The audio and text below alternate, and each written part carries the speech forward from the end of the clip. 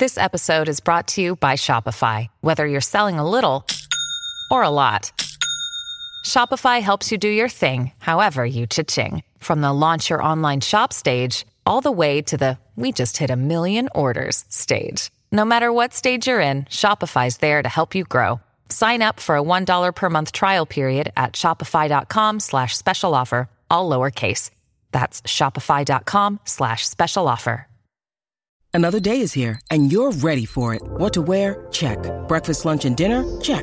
Planning for what's next and how to save for it? That's where Bank of America can help. For your financial to-dos, Bank of America has experts ready to help get you closer to your goals. Get started at one of our local financial centers or 24/7 in our mobile banking app. Find a location near you at bankofamerica.com/talktous. What would you like the power to do? Mobile banking requires downloading the app and is only available for select devices. Message and data rates may apply. Bank of America N.A., member FDIC.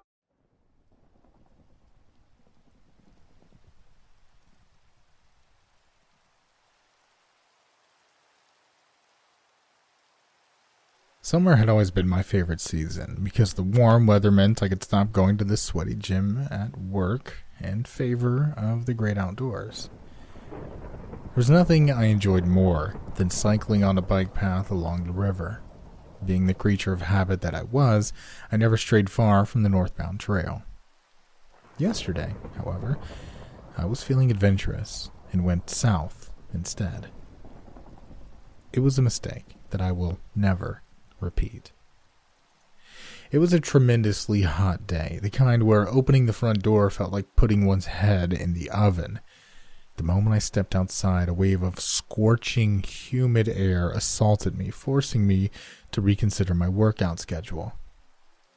Wiping sweat from my brow, I retreated back into the safety of my air-conditioned home and decided to wait until evening before heading out.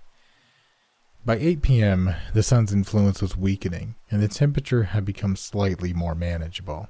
It was always cooler by the river anyway, so I figured I'd be comfortable once I got there and had wind blowing on me. I took my bike and rode to the municipal park where, as anticipated, the weather was a bit more agreeable.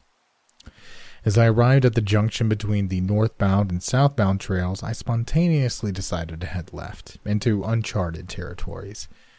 The southbound path was surprisingly pleasant, bringing me nearly to the edge of the water. To my left was a dense forest, whose trees shielded me from the remaining rays of sunlight. Unlike my usual route, this one followed me an even mix of flat terrain and hills, providing me with more of a balanced workout. The best part was that, whether due to the weather or time of day, I was the only person there that evening. It was wonderful.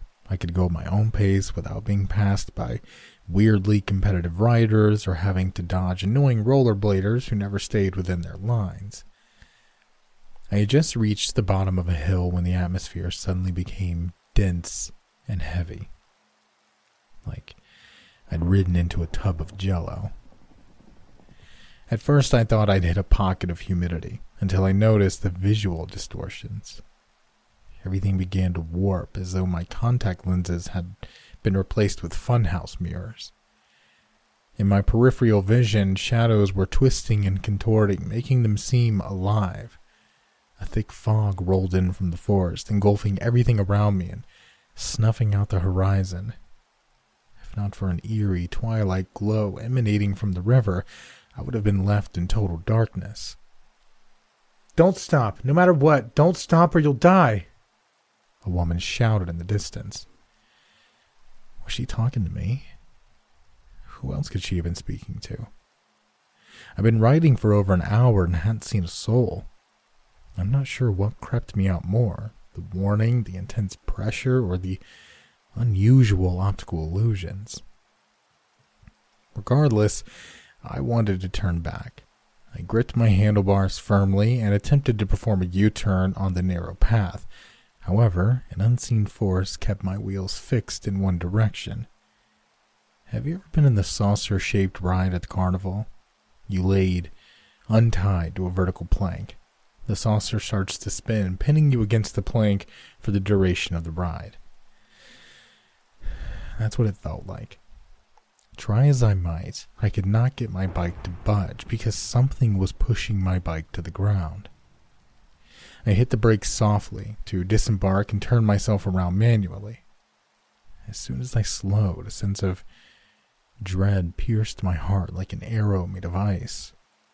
The blurry shadows I'd been seeing at the edge of the forest suddenly made a beeline towards me. Their shapes became clearer as they approached. Hundreds of black-clawed fingertips skittered over the grass like giant spiders, leaving the turf yellow and brittle in their wake.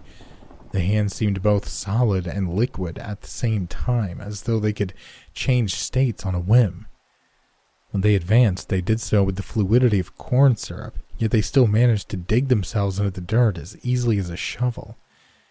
The hands were attached to narrow arms that extended from the forest like stretched-out bubblegum. Horrified, I started pedaling, trying to put as much distance between the wretched creatures and myself. It was difficult. I felt like I was carrying 3 times my body weight in the thick air. It was like pedaling with the resistance maxed out, but without the rewarding boost. No matter how much effort I put in, I advanced mere meters in the effort required to cover a mile. A low growl bellowed from the forest. Between the greenery, I could see something massive slithering along, following me. The appendages that chased me were all emerging from this single life form, hiding behind the tree line. Sweat poured out of me as I desperately tried to pedal farther from its grasp, but exhaustion was quickly winning out over adrenaline. Each time I tried to slow my pace so I could catch my breath, the sickly dark hands threatened to reach me. I kept my eyes on the road ahead, hoping that if I could just reach out to the end of the bike path, I would be safe. Unfortunately, it was like chasing a rainbow. Every meter forward pushed the horizon farther away. It was only when my muscles started to cramp hard and my lungs became inflamed that I finally gave up on trying to run. I'd given it all my might, pleading for an eternity to no avail. There was no fight left in me. The clawed fingertips came at me like vultures on fallen prey. Fingers shot up and clutched a handful of spokes on my back wheel, and they instantly rusted and broke off. I knew I was going to suffer a similar fate. Aching with pain, I hopelessly closed my eyes and braced myself for demise. "Now, run!" said the voice from before. As though by magic, the overwhelming weight bearing down on me lifted. Gravity had returned to normal. The morsel of hope was enough to give me the strength to jump off my bike just in time to see it consumed by the hands. In seconds, it crumbled into a heap of scrap metal. "Quick, into the water," she urged. I turned to the river, darted towards it, and plunged into the cool liquid while the arms gave chase. The hands stopped at the water's edge, skittering side to side hesitantly. Finally, they snapped back into the forest like elastic bands. I heard the creature scream an ear-piercing howl. The noise was so loud it caused the water to ripple. I watched in shock as the monster's outline faded in the distance. I turned to thank my savior, but what I saw made my stomach drop. She wasn't a person, that much I knew. Her head was minuscule and wrinkled like a barbaric shrunken tribal head. Instead of hair, an uneven mass of kelp hung from her scalp, dangling in front of her pure white eyes. A thin skin-like film sealed her mouth shut, but the jagged teeth it restrained could easily bite through the semi-opaque layer of flesh in a single chomp. Her half-submerged body was covered in moss, surely hiding horrors beneath. Her webbed hands clutched my shoulders, yanking me into deeper waters. Screaming for bloody murder, I twisted and thrashed, trying to break free from her grasp, but I was already too weak to change my fate. My screams had turned into gurgles as she pushed me underwater. I'd been so stupid to trust her. I was just a French fry she'd wanted to steal from the other creature's plate. It was only a matter of time before I drowned. You hear people talk about seeing their lives flash before their eyes in these kinds of situations. Not me. No, my thoughts drifted to very weird places. Mainly, I worried about how disgusting my cat's litter box was going to be, in my absence, wondering how long it would take people to notice I was missing. A day, a week, a month. My house was going to be a mess. Had I vacuumed, would people remember me as a slob? Just as I was about to pass the threshold of unconsciousness, I remember the pocket knife I carried in case of emergency. My numb fingertips caught hold of it, and I quickly flicked the corkscrew out. With every last bit of my strength, I jabbed the weapon into her hand. She screamed, pulling her arms back to nurse her wounds. My mouth burst open, and I inhaled, water pouring into my lungs. Everything went dark. When I came to, I was on the shore, miles away from the city. I'm not entirely sure how I made it back to the surface, whether I was helped or just surprisingly more buoyant than I thought. I didn't question it, though. I was just happy to be alive, albeit in poor condition. You know that feeling you get when you go to the gym for the first time in years because you made a New Year's resolution? That sore feelings in your muscles you didn't know existed. I felt that, but all over. By the end of it, even my toe muscles were hurting. I eventually got home, vowing to never take the southbound path again. Though, honestly, I think I'll stick to the gym from now on.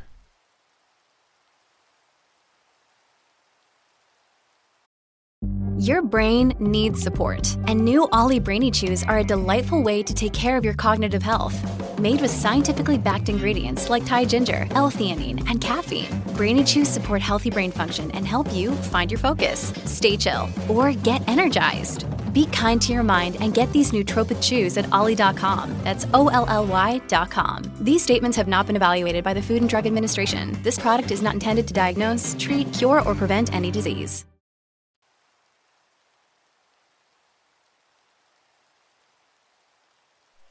What do old houses, abandoned mines, and asylums have in common?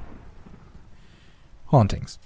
You hear stories all the time of unfortunate couples moving into their new home only to find it inhabited by ghosts and young urban explorers getting in way over their heads. Ever wondered what happens when someone dies somewhere other than in a creepy old house or an abandoned hospital or spooky woods near a cemetery? The answer is a phenomenon known as ghost circles. You've probably seen one and didn't even realize it because they're hard to spot if you don't know what to look for. To the ignorant, I mean that in a literal sense of the term, I'm not trying to insult anyone, they seem benign. You might step through one and experience a random chill or pocket of humidity or something else that doesn't warrant a second thought. However, if you stand in the spot long enough, that's when things get really interesting. The first ghost circle I ever saw was in the field behind my college dorm. You could never have seen it from the ground, but my friends and I were drinking on the roof that afternoon after midterms to celebrate or drown our sorrows, whichever was applicable. I peered over the edge of the building and I spotted it. It wasn't a perfect circle by any means, and maybe that's part of why these things are so hard to find. They blend into their surroundings so well, like a gradient, one shade of purple to another. In this instance, it was a patch of grass longer than what surrounded it. The blades cascaded out like a spider plant escaping its pot, which gave the circle a more natural edge. Like I said, you'd never know it walking through the field, but from the air, it was unmistakable. It could have been anything. Maybe some first years were trying to make a crop circle and lacked originality, or maybe the groundskeeper was lazy and missed the spot, but for some reason, I thought of fairies. I know there's no such thing, but my mom used to tell me scary stories about fairy circles out in the woods, and I guess that's what I had my mind on at the time. I wanted to see it up close, but I wasn't confident I'd be able to find it down there, so I enlisted my friends in a game of throw the can of beer in the circle. Winner gets bragging rights and a free drink. A few of my buds came close, but it was Matt, a pitcher since grade school, who hit the bullseye. I had every intention of going immediately, but I got dragged into a wrestling match, and then there was another round of beers, and well, one thing led to another. Matt was already awake by the time I got up, and when he saw me heading out the door, he asked where I was going. I lied about picking up our litter, and he offered to help. He brought a trash bag and got to work while I dilly-dallied looking for the can for Matt's marker. Unfortunately, I'd forgotten which it was, so that kind of defeated the purpose. I meandered from can to can, and then it happened. I felt a slight chill as I stood over one in particular. I looked at my feet and I could barely tell the grass was taller, but it was indeed encapsulated in a circle. It was about 1.5 meters across, and bearing the subtle drop in temperature, it was unremarkable at first. I stood in silence for a long moment, realizing how dumb I was for being intrigued by a tuft of grass. Just as I was about to step out, however, something flew past my peripheral vision. It was a blur, and I thought Matt had chucked a can at me. But no, he was crouched with his back turned to me, scooping trash into his bag. It happened again, right at the edge of my sight. Some sort of shadow dove like an owl hunting a field mouse. When it flew by a third time, it clipped my shoulder, and I was suddenly filled with a deep, uncontrollable sense of dread. I don't mean I was scared. I mean it scared me. It's hard to explain, but the feeling was artificial, like someone had reached deep into my chest and dropped an ice-hot pack of fear. My goosebumps didn't form on their own. Millions of little fingers popped them out from under my skin. I staggered back and let out a, "What the fuck?" As soon as I left the circle, I felt okay again. I grabbed a very confused Matt and dragged him into the circle. Despite his protest, I insisted he stay still.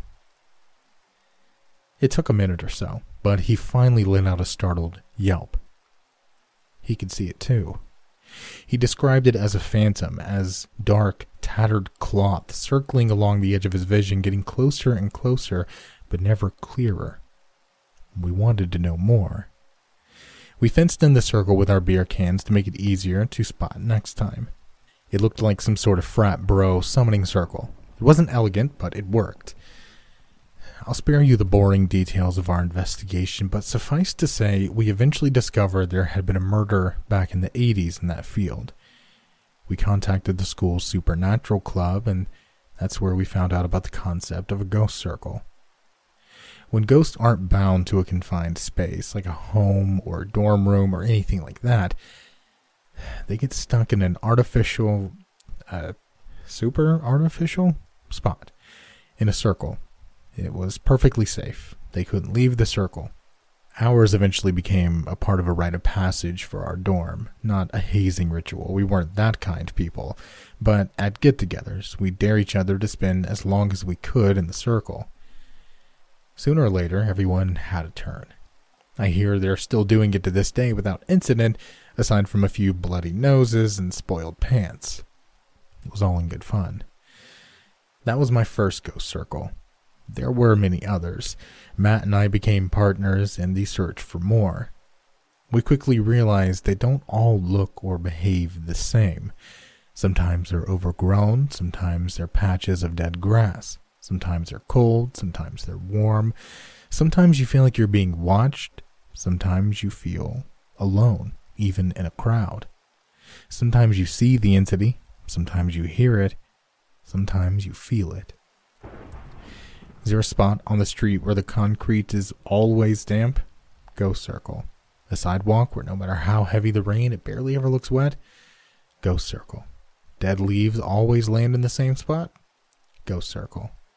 The one thing they all had in common was the way they elicited this thrilling sense of dread in me, like watching a horror flick with the lights off.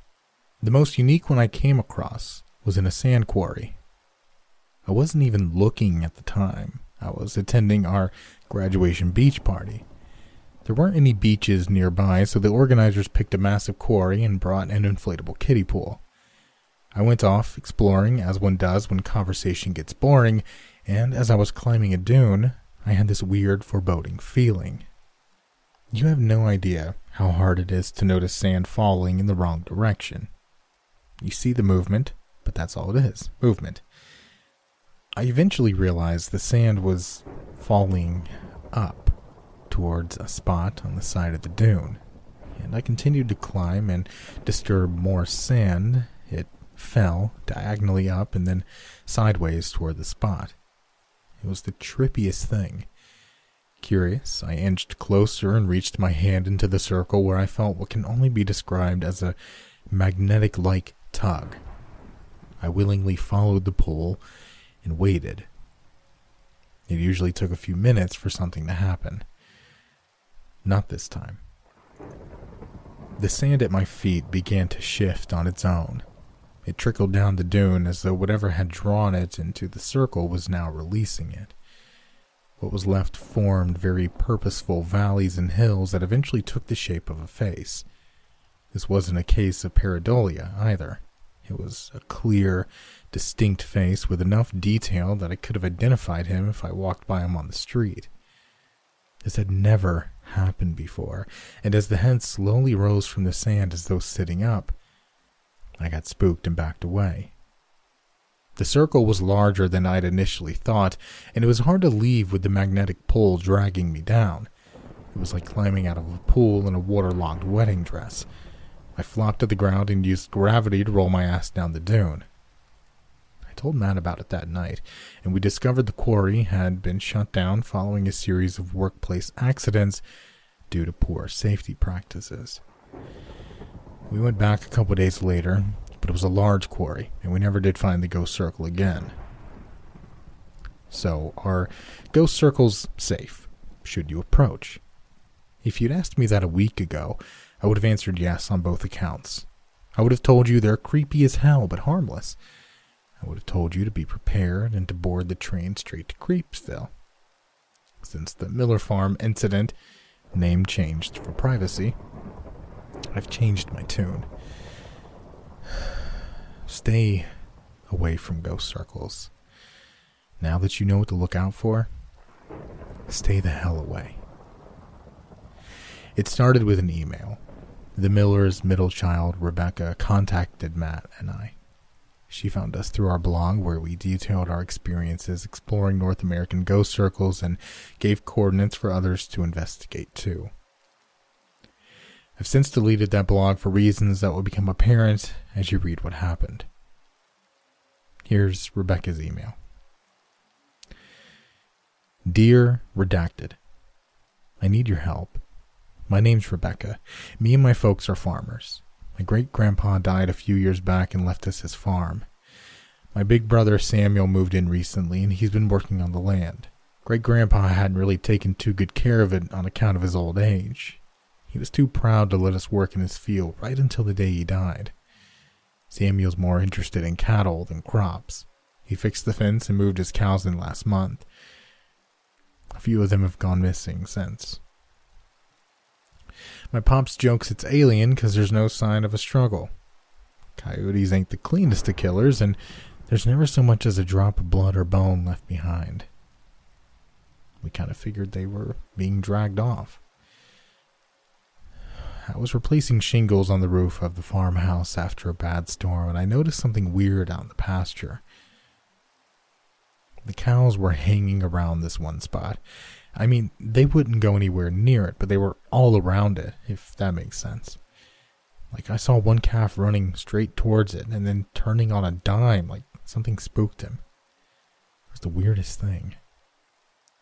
If I squinted my eyes and focused on the colors of the cows against the color of the grass, I could see this big circle in the... Shoot, wasn't it called negative space? The circle reminded me of your blog. It was linked on a creepypasta site I like. It looks a lot like one of your circles.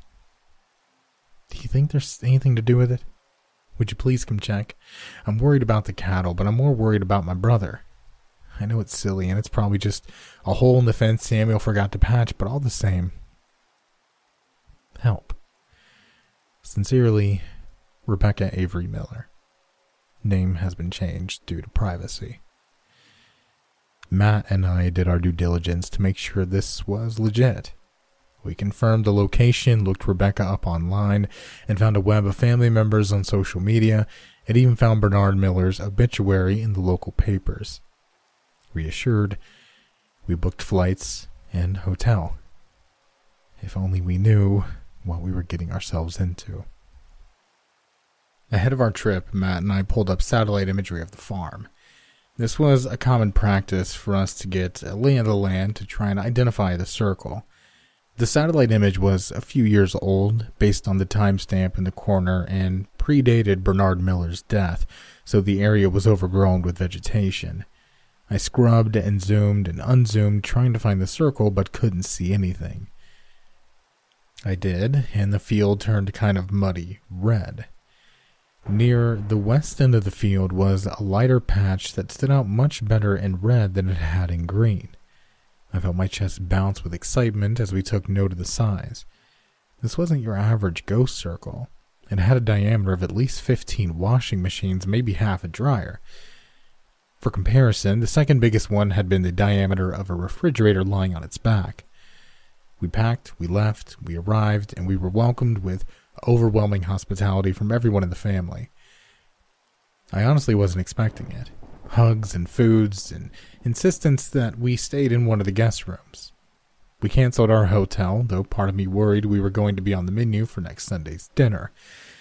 But no, the Millers were very kind, salt-of-the-earth type folk who were grateful us paranormal investigators were coming to help with their problem. Quick clarification, we never falsely claimed to be investigators. We were paranormal bloggers, but the family had it in their heads that we were like those guys on TV. As it so happened, the night before we arrived, they'd lost yet another cow, and they were starting to get desperate. Once the excitement had died down and we'd gotten settled in, we headed out to Bernard Miller's property, about a 10 to 20 minute walk away. It was night and day compared to the satellite imagery. Gone were the weeds and bushes, and in their place was a clean, well-kept pasture with about a dozen cows grazing happily, the smell of which hit us from a mile away. Yuck. Like most ghost circles, it wasn't immediately clear from the ground that it was there at all. The cows seemed to be evenly dispersed, facing different directions and going about their cowly activities. It was only when we sent the drone up that we were able to witness what Rebecca had described. The cows were forming a circular perimeter. It just wasn't quite as distinct as if they'd all been lined up tail to snout in a cow corral. We reviewed the footage and started placing markers, once Samuel reassured Matt the cows weren't going to attack him. Neither one of us were afraid, but we had a process, and the first step was to get as much information as we could before stepping inside. The second was to outline the circle so we knew where the exit was, so to speak. We were just about done tying a string around the marker post when we heard some commotion coming from the house. There was a woman on her knees wailing loudly like a cat who'd been stepped on. At first, I tried to ignore it, not because I'm an asshole, but because I didn't want to pry. After a while, it became more awkward not to go check on her. Before I even had time to ask, Rebecca and her dad approached and asked if we'd be willing to join a search party. They were all really shaken up about it, saying this woman's kid hadn't come home from school that day, and when she called, they said he hadn't showed up at all. She hadn't seen him since tucking him into bed the night before. We obviously agreed to help and started searching the area until the early hours of the morning, with no luck. The search dogs came, bringing us back up the Miller field, where they became confused, turned around, and go back to the kid's house. I still don't know if it was sleep deprivation or wishful thinking or what, but on one sweep, I heard the mom shouting, "There he is!" as she pointed to the field, and when I looked up, I could see a small silhouette standing in the darkness. It was a blink or you'll miss it type of thing, because as soon as my eye moved away for a second, he was gone. I realized he'd been standing inside, you guessed it, the ghost circle. That, as well as the dog, should have been my clue we were in way over our heads, but for whatever reason at the time, I didn't make the connection. Some of the search party went missing also went over my head. I think it went over a lot of people's heads. When a kid's missing, are you really going to notice the adults? We probably assumed they went to go get shut-eye. The search lost traction after a day or two without any clues, sighting, or evidence. Matt and I went back to the reason of our visit, the ghost circle on Bernard Miller's farm. The mood was somber as we walked the perimeter. It was weighing heavy. The time came to step into the circle. This was usually my favorite part. No two circles were alike, and I'd been looking forward to seeing what one of this magnitude could do. But I couldn't quite muster the enthusiasm. I was going through the motions. I hopped our little makeshift fence, and immediately I felt an uncomfortable pressure, like someone had cranked the gravity up a few notches. It reminded me of the dune, the way the sand seemed drawn into it, how my own limbs felt forced down. I shot a worried look at Matt, and he looked at me anxiously. I took another step while he stayed at the fence, 1 foot in, 1 foot out. This was a safety measure. We took turns being the explorer and the rope. I took yet another step, but it was laborious. I could feel the pressure pushing down on me in a way that can be best compared to the flying saucers at carnivals. You know, the ones that spin around so fast you get glued to the wall? My guts were being squeezed by invisible hands, and I wasn't sure I'd be able to break away. And then the phantoms came. Phantoms, plural. They flew overhead, darkening the sky like a coming storm, circling closer and closer to me. They were wicked fast, making it impossible to count how many there were. 3 at least, probably more. And they were shouting, deafening, deep, bassy noises, as though the earth was hollow and used as a drum or a sonic boom at 1/10 of the speed. I'd use an onomatopoeia, but it wouldn't do the sound justice, and it just looked cartoony, which this was not. It was horrifying. Legitimately horrifying. I could feel my bones rattle. I could feel the cavities in my body. I was aware of the narrow space between my cranium and brain. Everything was filled with vibrations. I thought the ground was going to collapse beneath my feet. They were coming closer and closer, and I still couldn't move. And then I felt Matt's arm around me, and he pulled me out with a firm tug. We fell, and I could feel Matt's breath on the back of my neck. It was fast and hot. He squeezed me tight from behind, and I felt safe again. I could feel wet tears staining my cheeks. I don't even know at what point the waterworks started, before or after my rescue. The air was dense, even outside the circle, which helped us determine the circle had gotten bigger. Another first. Rather than excitement, I felt sinking dread at the prospect. Where would it stop? How big would it get? Would it swallow the whole property? Once we'd both calmed down, we pushed the perimeter back 1/2 foot and joined the Millers for supper at Samuel's place. "What did you see?" Matt asked me as I drowned my worries in mashed potatoes. He'd been skirting the topic, but curiosity had gotten the better of him. I remembered he'd whispered the question, but I also remembered the room falling deathly quiet once it had been posed. I could feel eyes on me as I poured gravy on my potatoes, unsure whether to lie or to worry them all. It was so fucking quiet.